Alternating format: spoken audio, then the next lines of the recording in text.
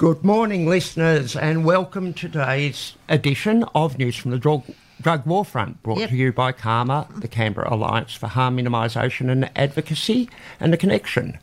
So CARMA is a peer-based, community-controlled drug user organisation with over 2 decades serving in the ACT.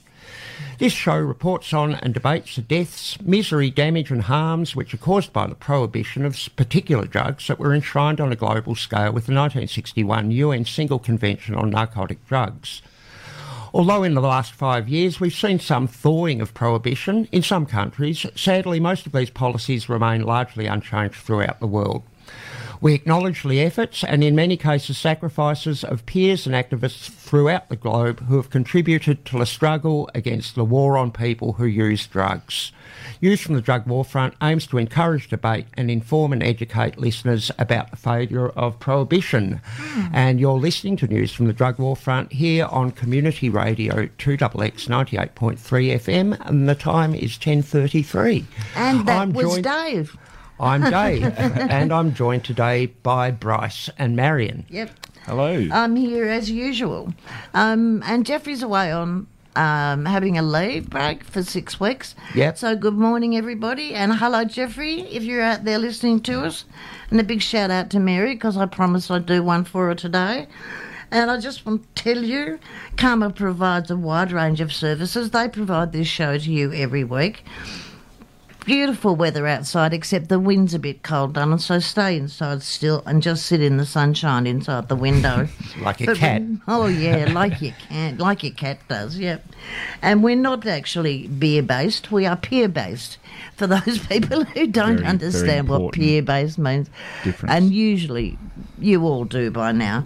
And CARMA provides a wide range of services, such as peer treatment support, peer education, creative arts, mentoring and referrals. Above all, CARMA and The Connection are harm reduction services. The Connection is Canberra's peer-based drug and alcohol services for Aboriginal and Torres Strait Islander clients. CARMA and The Connection are co-located in the Belconnen Churches Centre at Shop 17, Level 1, 54 Belconnen Way, or Benjamin Way, sorry. The drop-in is open again, and hours are 10 a.m. to 4 p.m. Monday to Friday. But your best bet is to ring CARMA if you want to talk to somebody on 6253 3643 and make yourself an appointment with someone, because there are limited numbers of people who can be in the office at any one time. And if you want to talk to someone privately, probably better to go outside if the weather's fine and sit somewhere maybe down in the park and talk to somebody about your issues, because they're private and very intimate. And there are nothing more intimate about the way you live your life other than how you like your sex and how you like your drugs. CARMA offers a walk-in health clinic with a doctor and nurse in attendance from 10 a.m. to 2 p.m. every Wednesday. Peer education workshops include overdose management training, which Dave runs, and that incorporates a take-home naloxone kit. Murugadi, which is Connection's harm reduction peer education program for Aboriginal and Torres Strait Islander clients. And The Fix, which is a series of 1-hour workshops that aim to educate people in all aspects of harm reduction and illicit drug use spectrum.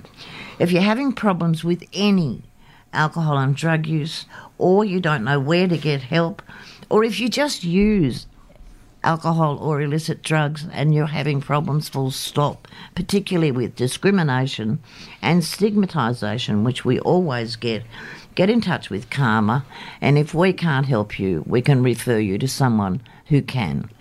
And that number again is 6253 3643. News from the Drug War Front reports on news stories that are relevant to illicit drug users from Australia and around the world. Many of the articles featured in this program come from other sources, including the mainstream media. The contents of this News from the Drug War Front podcast do not necessarily reflect the views and policies of CARMA and The Connection. CARMA does not condone nor condemn drug use, and we do not promote illegal activity. However, we recognise that drug use happens and will continue to happen regardless of laws and UN conventions. As such, CARMA focuses on harm reduction messages, drug treatment support services, advocacy and community development.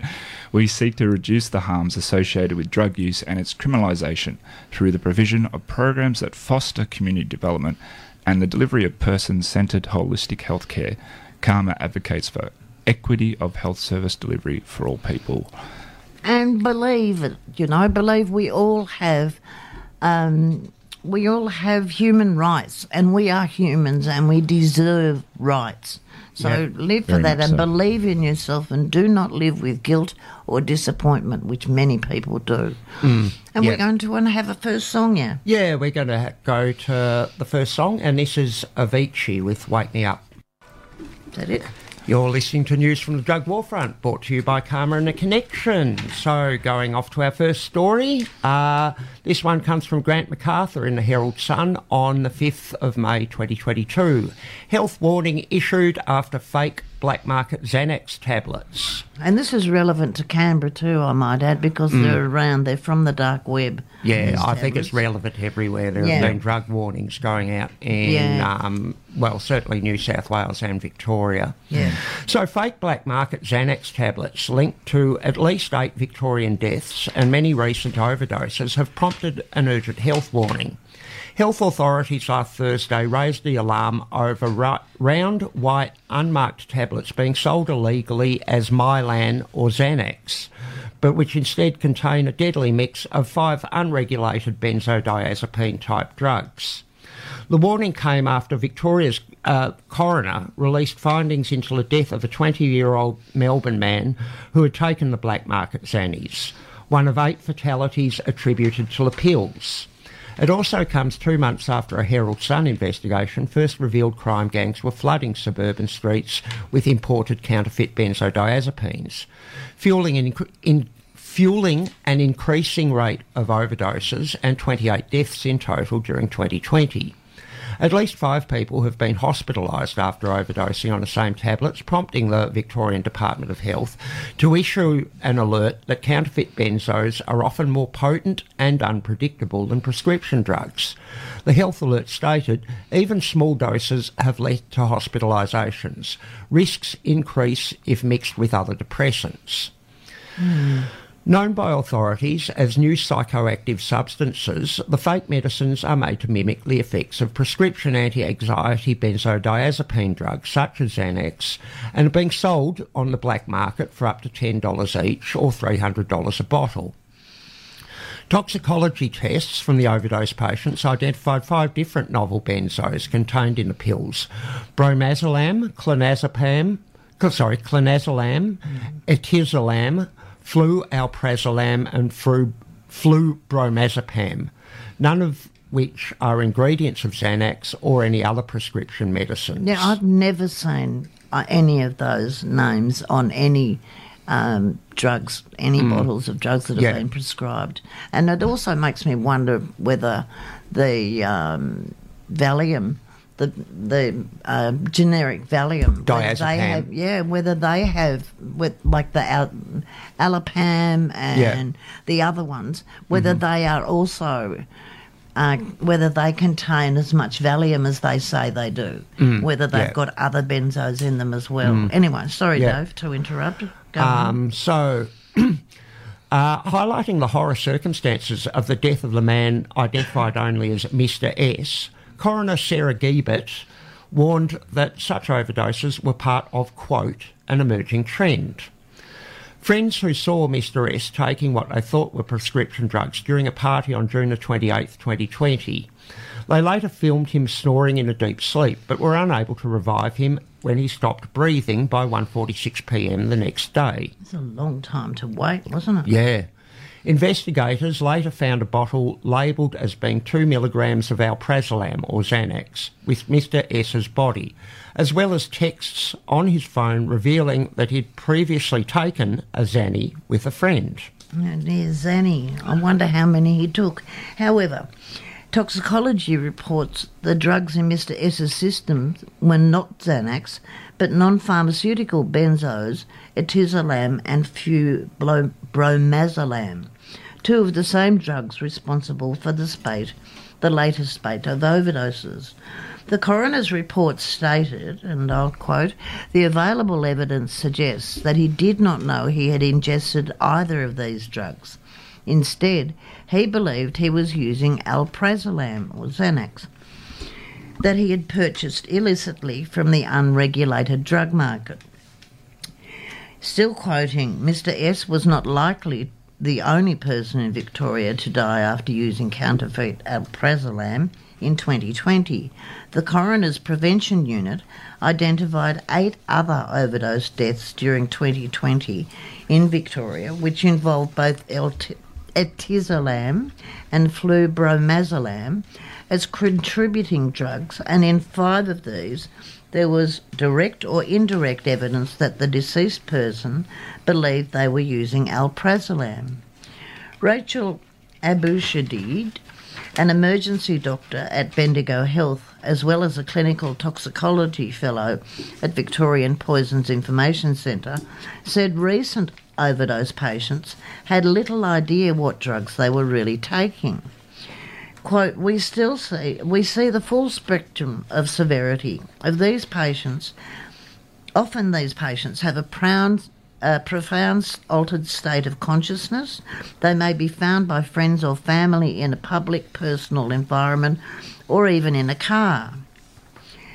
I'm still quoting, it can be so profound that a deep coma affects their breathing, and we are often providing critical care resources. That's a real worry, because I know that there are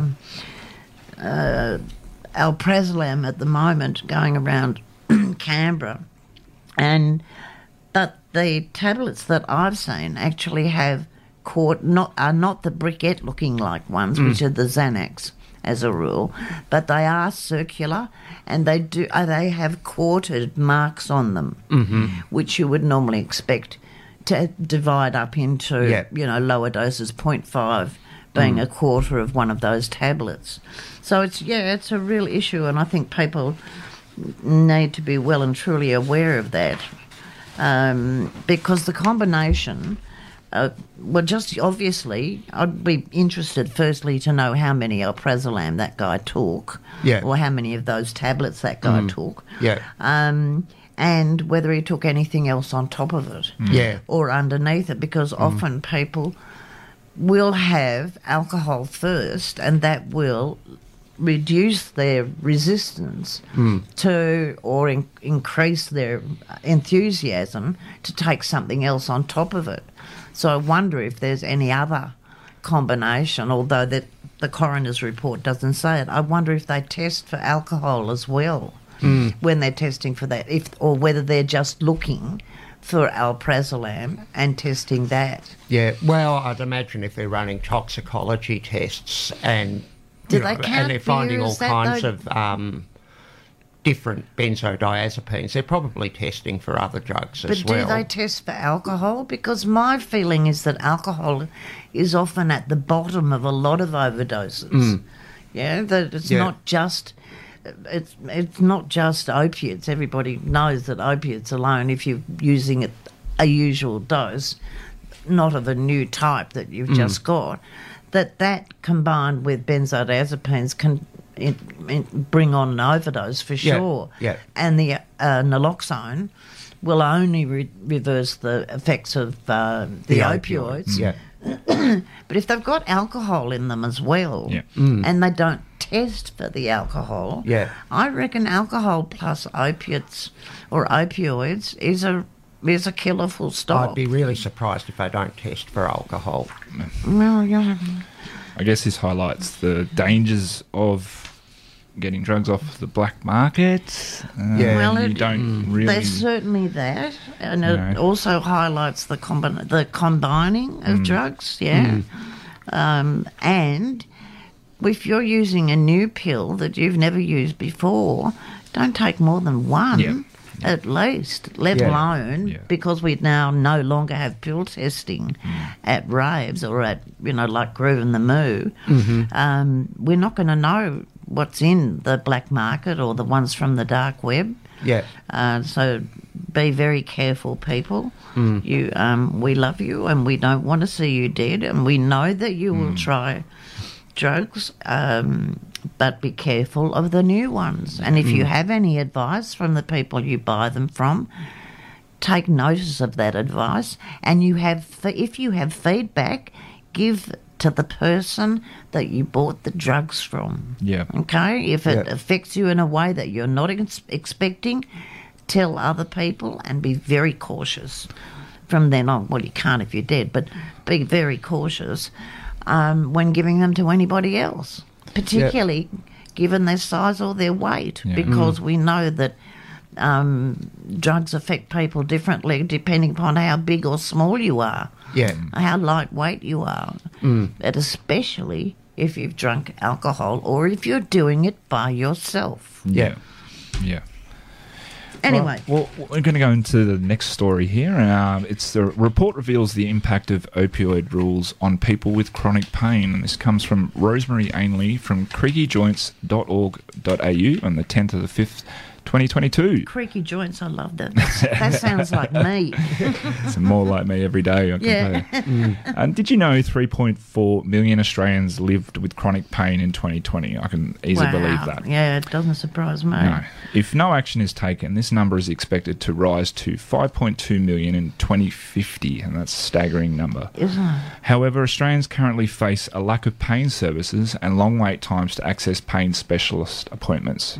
Chronic pain has many causes, including inflammatory conditions, neurological conditions, and injuries, and it affects people to different degrees. For many, their treatment revolves around medications such as analgesics or anti-inflammatories.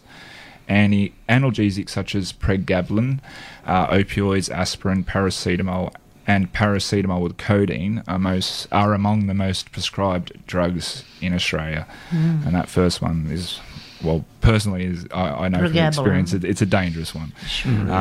In June 2020, the Australian government introduced a range of measures designed to address the alarming number of opioid-related deaths each year. These measures included changes to the clinical guidelines and ongoing prescription regulations for opioids and other pain medications. The recent Pain Australia report titled Impact of Opioid Regulatory Reforms on People Living with Chronic Pain showed the results of a consumer survey conducted from December 2021 until February 2022. The survey received a total of 1,808 responses and an additional 1,920 social media engagements that included post reactions, shares and retweets and comments. Now, the report found since the reforms were introduced, a total of 37.7% of respondents said their opioid medication had been reduced by a health professional, and a total of 18.5% had their medication ceased. Yep, they've been cut off, and it's really horrifying. So the report says overwhelmingly consumers reported the reforms had had a significant negative impact on their quality of life. Consumers relayed stories of having their medications ceased immediately and being left with little or no alternative for treatment. They reported increased feelings of anxiety and isolation while having to cope with additional costs due to increased medical visits and inadequate funding for alternative treatment. 59.6% of respondents reported difficulties in accessing any treatment options for their pain management. 43.1% reported that their health professional did not offer an alternative treatment or support for them to manage their pain, and these issues were often compounded for people in rural and regional areas. In addition, the pandemic created more barriers to accessing other treatment options. For those consumers who were offered alternative treatments, 46.5%, the most common were allied health services such as physiotherapy and psychology support. However, many consumers reported that they are unable to access these alternatives due to costs. It doesn't do a hell of a lot for pain anyway. While 48.6% of respondents did feel supported by their healthcare professional in managing their chronic pain, 34.3% did not feel supported. This group expressed their frustration through the survey, commenting that they believed their health professional was either constrained in being able to help them or did not understand the reforms or have enough knowledge about chronic pain. Yeah, and that's unsurprising, but it's frightening because a lot of doctors are actually very aware that they can be deregistered if they overprescribe medications, and often what happens is that people go to private practitioners instead. Anyway, the main themes of the report, we might have to cut off in the middle of this because of the news, but the main themes that emerged within the report were: 1, the lack of access to alternative services available for people with chronic pain in the absence of medication. 2, difficulties in accessing medication, feelings of judgment and stigma. Well, we know about this, don't we? Decreased in quality of life and poorer mental health. Increased visits to GPs and other health professionals, resulting in increased and unwanted costs to consumers. Then the need for education and awareness campaigns for consumers and health professionals. Pain Australia believes the report findings emphasise the underlying urgent need for alternative support and treatments for consumers and show the significant mental health impacts on chronic pain facing consumers. While Pain Australia supports the intention of the reforms to reduce opioid-related harm, they state it's clear from the survey that many of the challenges that exist for people with chronic pain before the introduction of the regulations have been exacerbated. The report continued. The introduction of the reforms during the COVID-19 pandemic has left consumers with chronic pain increasingly isolated, distressed and at a loss when seeking access to and affordable alternative treatments. Pain Australia says the survey results demonstrate that regulation cannot be the only solution to the growing opioid problem. Instead, we need to balance access to medications with providing and funding other multidisciplinary pain interventions. Creaky Joints Australia supports Pain Australia's call for increased support for people living with chronic pain, including the creation of dedicated helpline to address mental health and provide referrals to alternative pathways and support groups. Additional funding for new items under the Medicare Benefits Scheme to give greater access to allied health services and group pain programs, and also continuous and additional education awareness campaigns to help reduce stigma and provide clear pathways to alternate treatments for consumers and health professionals. What can you do? You can help promote awareness of these issues by sharing the report with those around you, including your health professionals, and via social media. You can contact your local state and federal politician and share your concern about the effects of current opioid regulations on people with chronic pain. You can help them become more aware of the issues by sharing the report with them and asking them to back Pain Australia's calls for change. And if you have been adversely affected by the current opioid regulations and are not getting optimal pain management assistance from your health professional, raise your concerns with them and ask them to help you find more suitable treatment options. If this approach is not successful, consider seeking new healthcare providers. You could also join a chronic pain support group to get practical tips from others in similar circumstances. We might talk more about this after the news, yes. hey? Yeah, so we're just coming up to the news here on News from the Drug War Front, where the time is 11 o'clock. And welcome back here to News from the Drug War Front. You are listening to 2XX FM 98.3 People-Powered Radio. We're going to go to a song now. This is Lord with Tennis Court. That was Lord, Tennis Court. You're back here with News from the Drug War Front. Okay, so this next story comes to us from Ellie Stevenson in Honisois, the University of Sydney Students Association newspaper, on the 8th of May. Can electoral politics fix our broken drug policy? With burgeoning support for ending the war on drugs, political parties may begin to liberalise on the issue of drug use. Now, drug use is a fairly routine activity for many young people. It's a casual thought, the stuff of a night out, or a gig, or an overdue assignment. The stigma attached to illicit drugs has faded substantially, at least for the kinds of drug use most commonly engaged in by middle and upper-class university students. Drugs are a ubiquitous cultural reference, an easy joke. Those of us who do not use drugs are increasingly likely to approach them with a sense of acceptance. In this context, it feels pretty incongruous that the wider socio-political approach to drugs remains hostile, punitive, and counterproductive. Young people are not familiar with the sense that national politics is out of step with our interests. The disillusionment with mainstream climate policy is a clear example of where young people's attitude for change clearly outpaces our political elders. Yet the dissonance does raise the question, what would it take to make progressive drug policy an election issue? To answer this, we need to take a look at the party's drug policy at present. The Liberal Party's record on drug policy is reliably cooked. Their policy platform's only mention of drugs is in the context of having sent drug offenders packing.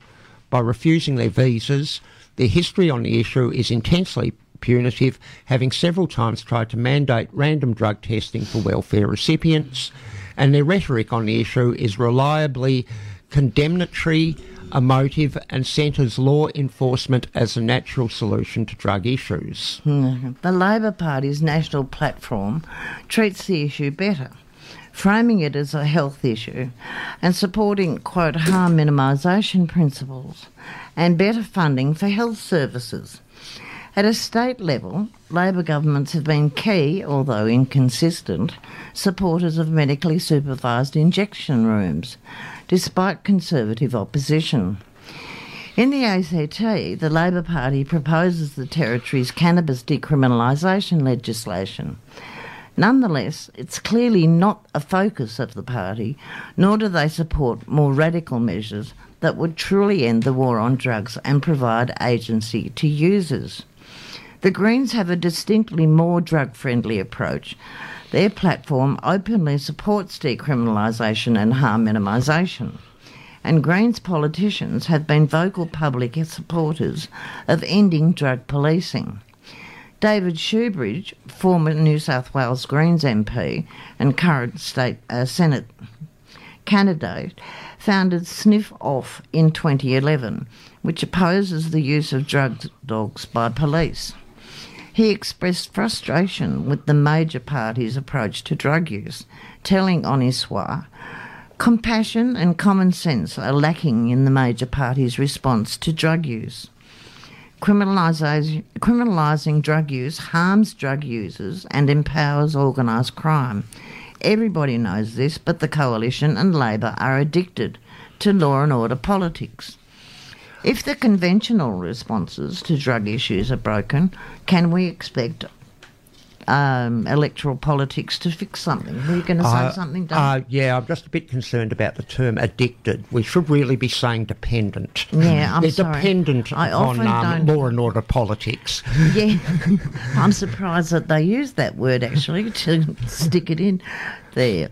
Public attitudes towards drug use are clearly shifting fast.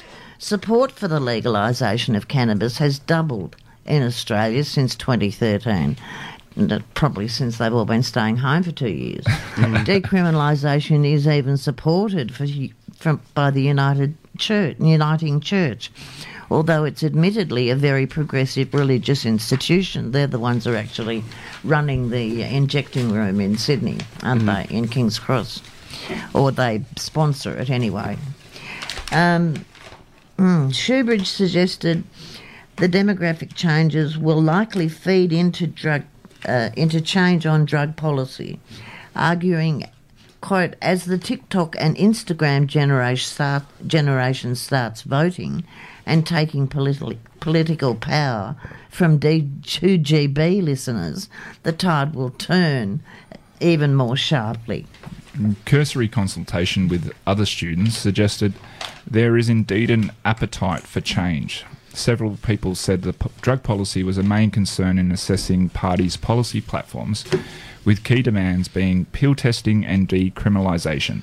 One student responded, "It's more the vibe the candidate gives on a drug policy that matters to me. I'm more inclined to vote for a party that has laws involving rehabilitative politics for drug use. But I feel like that's mostly a party that has that kind of drug policy but I feel like that's mostly because a party that has that kind of drug policy will have other economic, social policies that I agree with." Yes, I just want people to be really cautious about the legalised cannabis party because that is a bit of a worry.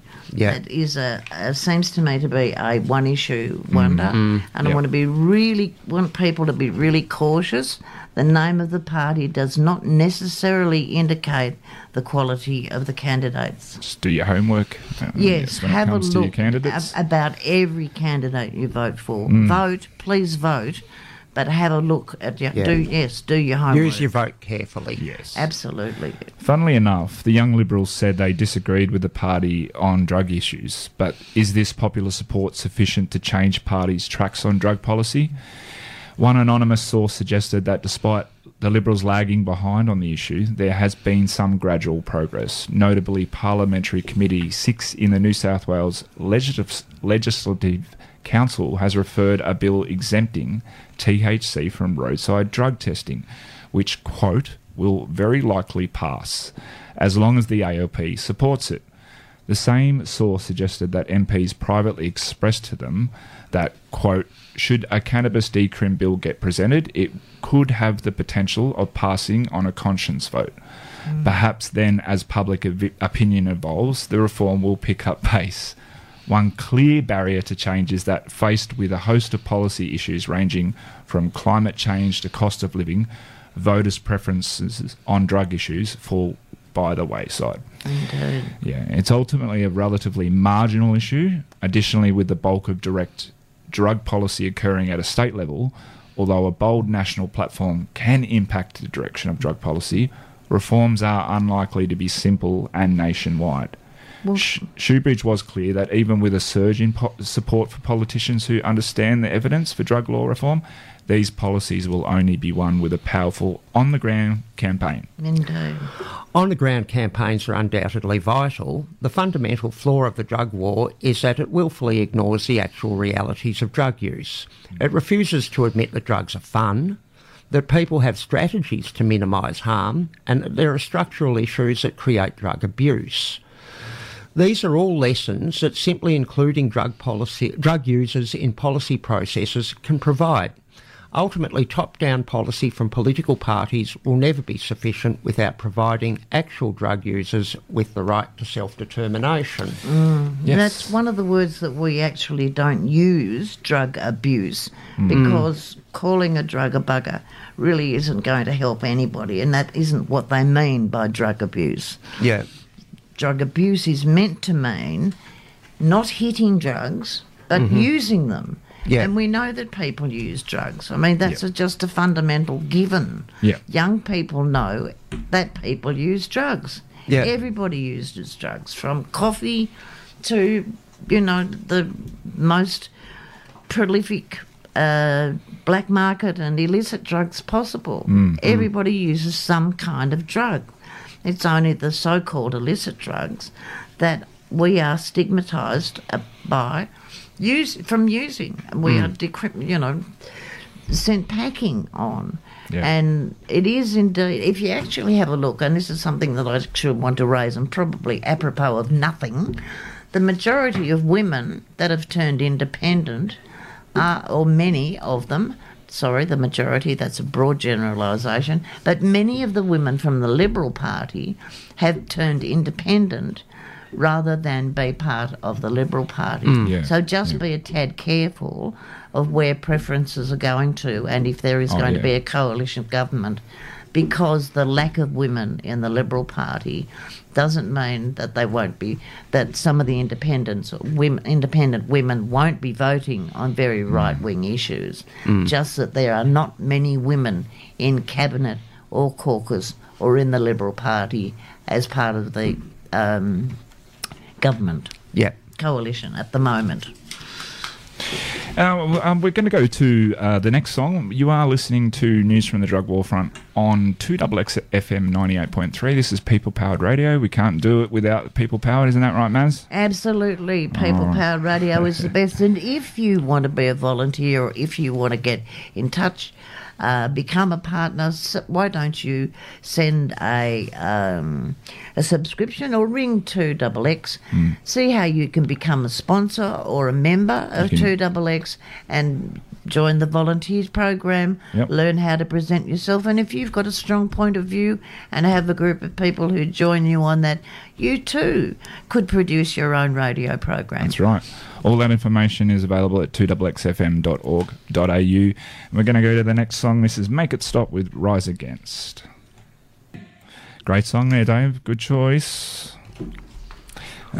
That was Make It Stop or September's Children by Rise Against. You're listening to News from the Drug War Front, brought to you by Karma and Connection, here on People Powered Radio 98.3. That's right. FM. FM, indeed. Okay, so the next article. That's me, I believe. That's you. Yes, what is fentanyl? What is fentanyl and why it is behind the deadly surge in US drug overdoses? A medical toxicologist explains. That's right. This article was by Kavita Babu from The Conversation on the 10th of the 5th, 2022. Now, buying drugs on the street can be a game of Russian roulette. Well, yeah. From Xanax to cocaine, drugs or counterfeit pills purchased in non-medical settings may contain life-threatening amounts of fentanyl. Physicians in the US have seen a rise in unintentional fentanyl use from people buying prescription opioids and other drugs laced or adulterated with fentanyl. Heroin users in my community in Massachusetts came to realise that fentanyl had entered the drug supply when overdose numbers exploded. In 2016, my colleagues and I found that patients who came to the emergency department reporting a heroin overdose often only had fentanyl present in their drug test results. As the chief of medical toxicology, University of Massachusetts, Chan Medical School, I have studied fentanyl and its analogues for many years. As fentanyl has become ubiquitous across the US, it has transformed the illicit drug market and raised the concerns of overdose. I've lost my page. That's all right, darling. The risk of overdose it was. So fentanyl is a synthetic opioid that was originally developed as an analgesic or painkiller for surgery. It has a specific chemical structure with multiple areas that can be modified, often illicitly, to form related compounds with marked differences in potency. For example, carfentanil, a fentanyl analogue, formed by substituting one chemical group for another, is 100 times more potent than its parent structure. Another analogue, acetylfentanyl, is approximately 3 times less potent than fentanyl, but has still led to clusters of overdoses in several states. Despite the number and diversity of its analogues, fentanyl itself continues to dominate the illicit opioid supply. By weight, fentanyl is roughly 50 times more potent than heroin and 100 times more potent than morphine. Drug dealers have used fentanyl analogues as an adulterant in illicit drug supply since 1979, with fentanyl-related overdoses clustered in individual cities. But the modern epidemic of fentanyl adulteration is far broader in its geographic distribution, production and the number of deaths. Overdose deaths roughly quadrupled, going from 8,050 in 1999 to over 33,000 in 2015. Then from May 2020 to April 2021, more than 100,000 Americans died from a drug overdose, with over 64% of these deaths due to synthetic opioids like fentanyl and its analogues. And we've actually been through this a few times on the show now. The potency of fentanyl is very high, and the difference between ordinary opioids like methadone or like morphine is, if you think about it, is that morphine is actually prescribed to you in milligrams, whereas fentanyl is prescribed to you in micrograms, which is like 1,000th of a milligram. Yeah. So it's very difficult to tell the difference between milligrams and micrograms and how much you ought to take. But what it effectively means is not much when you're talking about fentanyl. It doesn't take much to overdose you compared with your normal heroin supply or your normal morphine supply. Yeah. Anyway, the article goes on. Illicitly manufactured fentanyl is internationally synthesised in China, Mexico and India, then exported to the United States as a powder or pressed pills. Additionally, the emergence of the dark web, an encrypted and anonymous corner of the internet that's a haven for criminal activity, has facilitated the sale of fentanyl and other opioids shipping through traditional delivery services, including the US Postal Services. And the only way I've seen it in legally prescribed in Canberra has been in patches. Yeah. But I might tell you that you don't know where the fentanyl is on the patch. So you may cut it up into quarters, but part of that, the quarter that you cut up may have none, the bit you use, and the bit that you don't use may have all of it. Or none of it. I mean, you just don't know. Just because you get a patch, it doesn't mean it's evenly spread over the patch. Anyway, the article goes on. Fentanyl is both sold alone and often used as an adulterant because its high potency allows dealers to traffic smaller quantities but maintain the drug effects buyers expect opioid buyers, they mean. Manufacturers may also add bulking agents like flour or baking soda to fentanyl to increase supply without adding costs. We've had that propaganda for many years about street-based drugs, but it is true. If you buy something on the street, you don't know what you're getting. Yeah. As a result, it's much more profitable to cut a kilogram of fentanyl compared to a kilogram of heroin. Unfortunately, fentanyl's high potency also means that even just a small amount can prove deadly.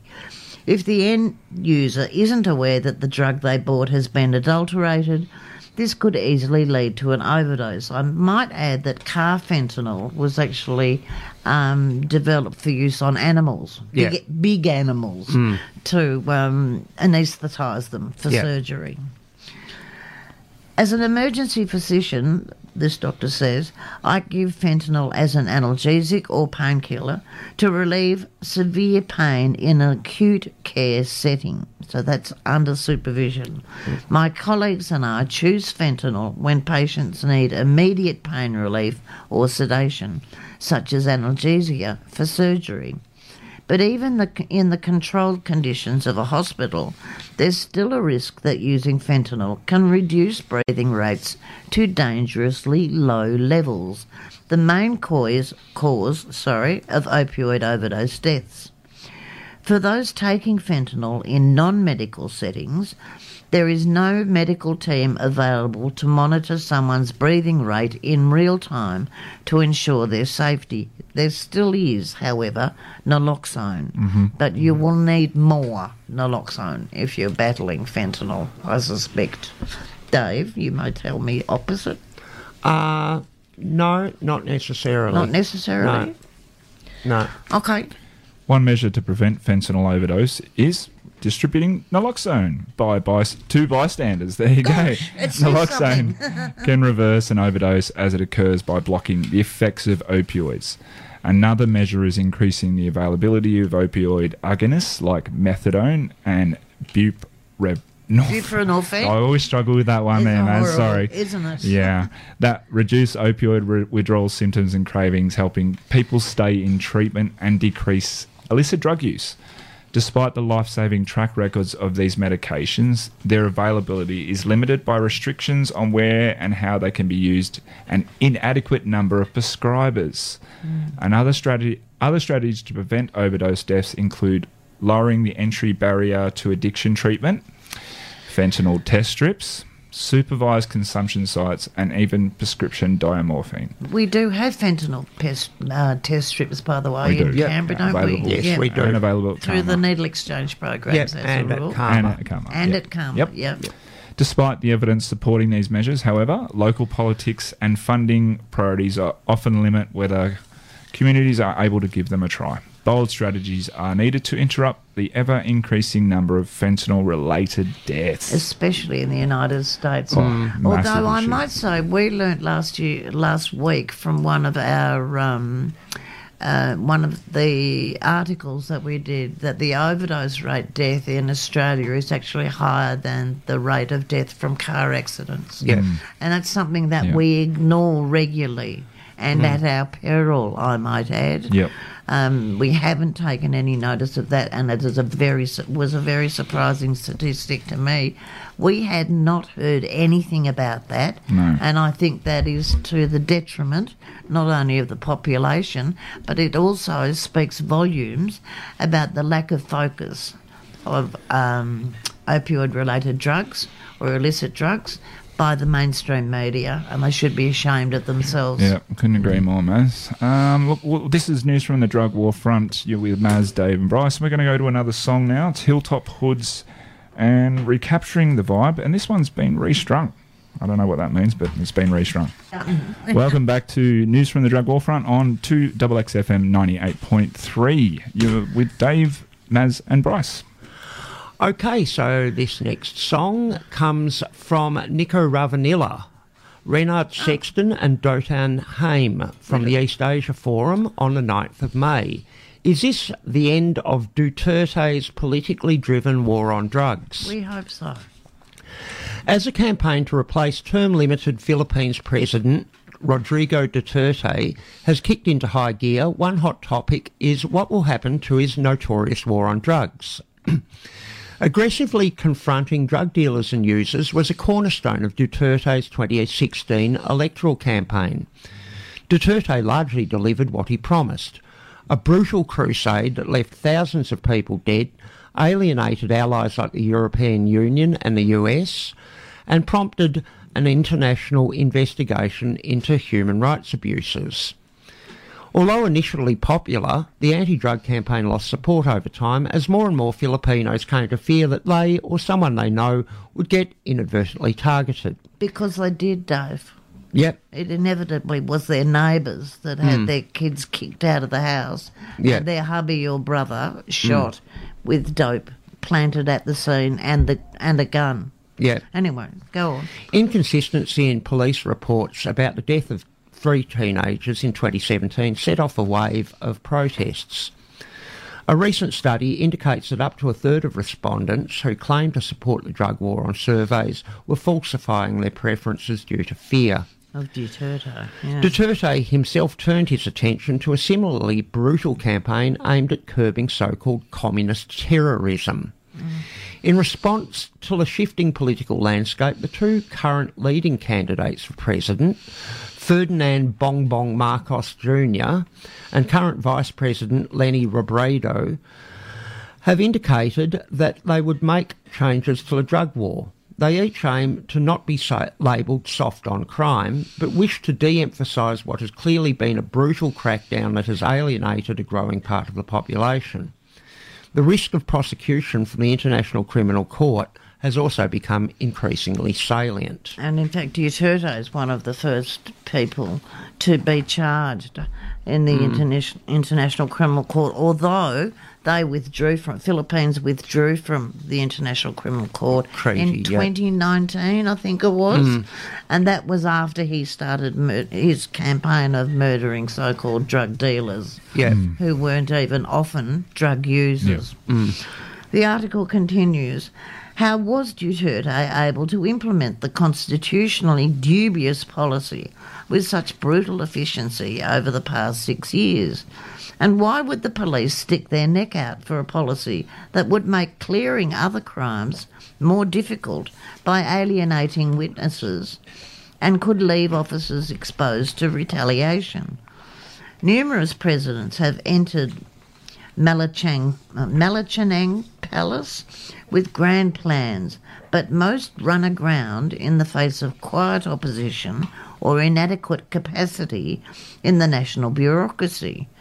Controlling the Philippine National Police is complicated by the fact that under Philippine law, local mayors, quote, exercise operational supervision and control over the police rather than national authorities. Although international debate has focused on the national authorities' drug war implementation was driven, in fact, by the Philippines' nearly 1,500 municipalities, whose mayors used their discretion to either aggressively implement or quietly restrain the drug war. The choice of which strategy to employ was largely driven by political networks and patronage. Mayors who were part of the old patronage network associated with former President Noynoy Aquino, Corrie, I thought it was Aquino, largely chose to slow walk the drug war. They had access to political networks to help them win re-elections without needing to implement such a risky policy. For many, it was out of the question. But the political motives for implementing the drug war were very different for mayors from small parties, independents, or those not aligned with the Aquino network. Compared to their established counterparts, these outsider mayors received 40% less in public works procurement funds, the primary source for patronage for local politicians. Without these traditional resources needed to secure their long-term place in politics, outsider mayors resorted to a second option, aggressively implementing Duterte's flagship war on drugs. Although it was risky to tie their own fates to Duterte in the long term, it would potentially allow them to win crucial backing from the president. Duterte, a former mayor himself, understood these incentives facing mayors without access to the lucrative insider political network well. If it worked, outsider mayors implemented the drug war far more aggressively than insiders to signal to Duterte their loyalty and alignment. Outsider-led municipalities oversaw 40% more anti-drug operations and were 60% more likely to have a police officer kill a drug suspect. Wow. As far as we know, many of the police were paid per head, per capita, for the ones that they killed. So if you've got the coppers on your side, by simply paying them per capita for the deaths of drug users or drug dealers, as they called them, you're on a winner. More bang for your buck sort of thing. Yep. This bandwagoning paid off. While local outsiders historically had a harder time winning re-election than insiders, they had great success in the 2019 midterms during Duterte's administration. In previous elections, mayors outside of the main political networks were 20 to 30% less likely to be re-elected, but in 2019, outsider mayors that allied themselves with Duterte via the drug war achieved significantly higher re-election rates than former insiders. What does this mean for 2022? Both Robredo and Marcos, being distinct political networks from Duterte's new insiders, meaning there is likely to be a renewed realignment after the election. Even if the war on drugs itself is scaled back, the next president may take a page from Duterte's book to use local politicians to drive their own signature policies. Continued democratic backsliding in the Philippines may occur, or attempts to scale back Duterte-era policies to more progressive alternatives might succeed. But they may be stopped based on the next president's ability to win local allies in a decentralised Philippine state. I have to apologise. The screen next to me was moving at a rapid rate and I just completely lost where I was going. So I do apologise for that. Never mind. Look, we might also say we've actually got Amnesty International on our side in the Philippines as well. They actually brought the case, I think, against Duterte and they've made a lot of noise on behalf of the so-called drug dealers that Duterte was targeting. And Boom Boom Marcos comes from a family, a fairly, pardon me, crooked family, from the way distant past, of course. Yep. But they were very rich for reasons other than drug importation or from buying the police. They actually had their own it was essentially sources a of income. kleptocracy. It was indeed, and if you only had to look at Mrs. Marcos's foot, I think it was a shoe collection that they were really proud that they focused on filled mostly. warehouses. Indeed, she was very fond of shoes. But yes, the policy. It would be interesting to know what their policies were relating to drugs. I suspect, though, that the Marcoses would be more inclined to want to be reconnected with the international community than to be alienated by. My feeling was Duterte took a leaf out of Dodo's book. President Trump's book. He was a little like that, the strong leader version. Not particularly intelligent, not particularly articulate, certainly had a lot to... And in fact, Donald Trump was the one that made the most use of social media. Yeah.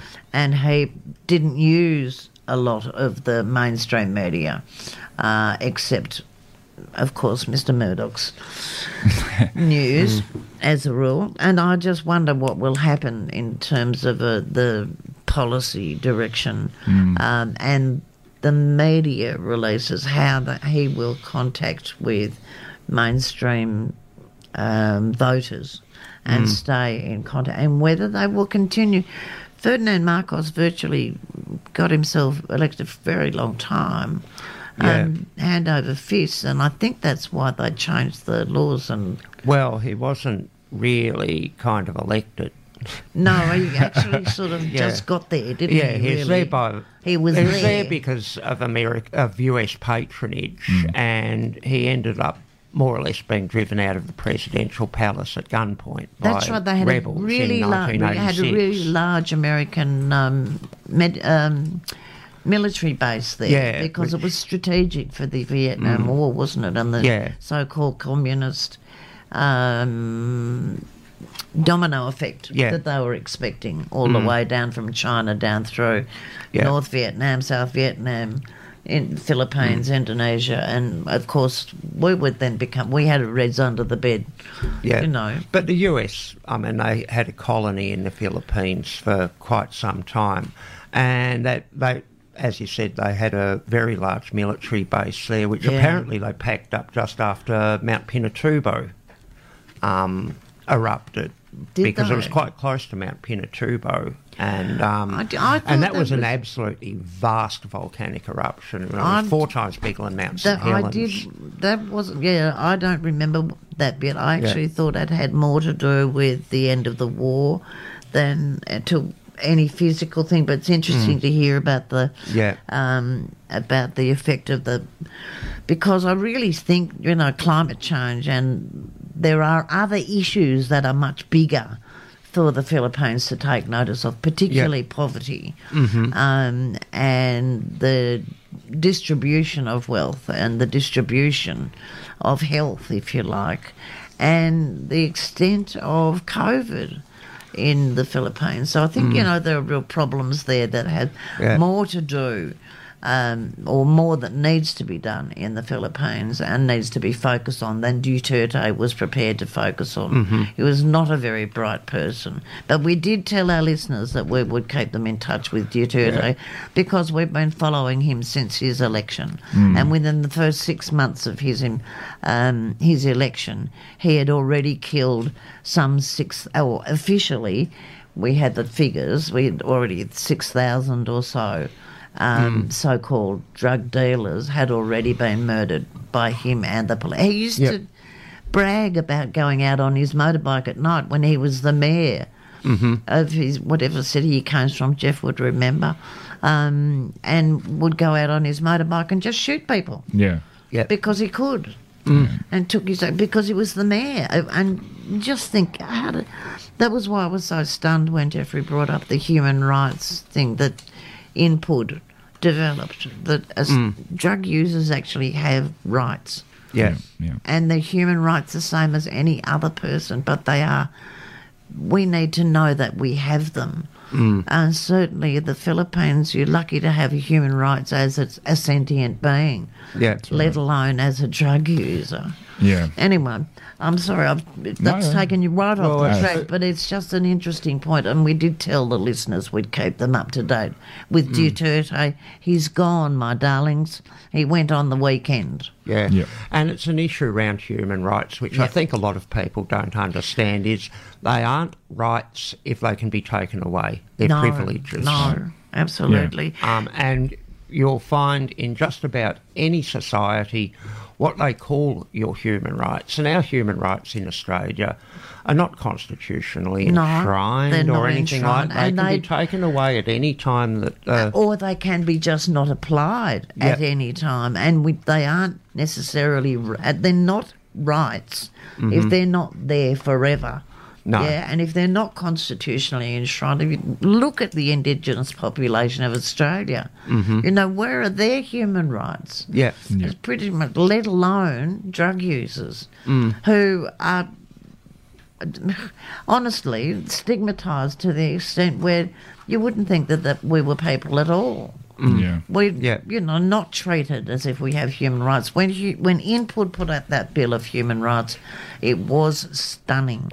And I was gobsmacked by it. And I think of all the people that I've known in my lifetime, some of whom are now dead and have died from overdose or died from hepatitis C and long-term ignorance of the fact of hepatitis C. So remember, everybody, hepatitis C is out there and it's curable.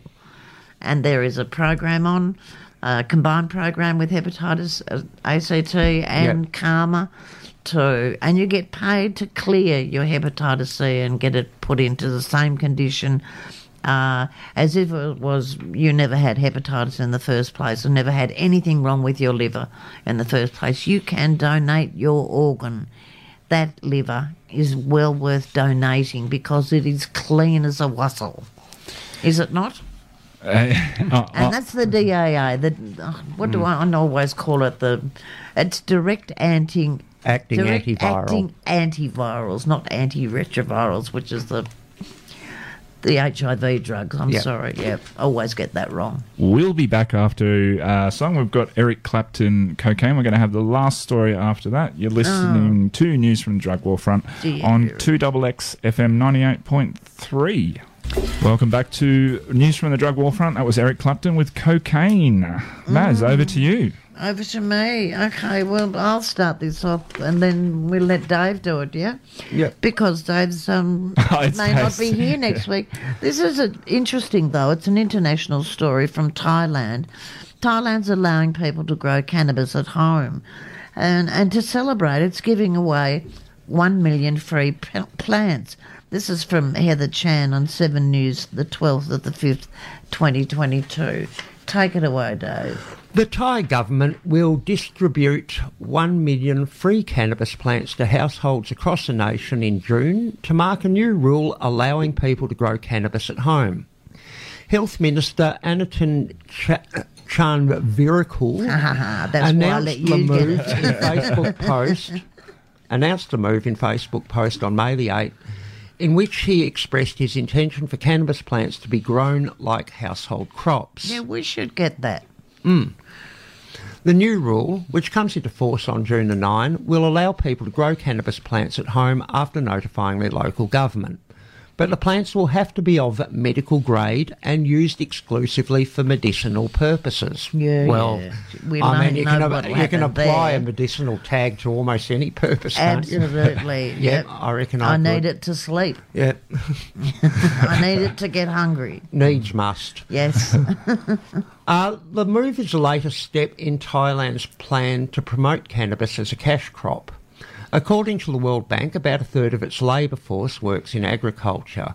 And in a region notorious for harsh penalties towards illegal drugs, Thailand became the first country in Southeast Asia in 2018 to legalise cannabis for medical research and use. Good on them.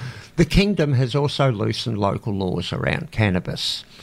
Thai drinks and cosmetics companies last year rushed to launch products with hemp and CBD, the compound that does not give users a high after their use was approved for consumer goods. Kitty Chapaka, a Bangkok-based cannabis entrepreneur, explained that the law was meant to pave the way for people to use the plant in medicinal teas or soups. She said it will still be considered criminal if you don't have a legal prescription and you have to be a patient of some form of ailment for this to work. Only then will you be able to grow cannabis at home and use it however you like. She added that even though recreational use of the drug remained illegal, smoking weed will happen and there's no way that the government could stop it. Wow. Very progressive in that's Thailand. Standard.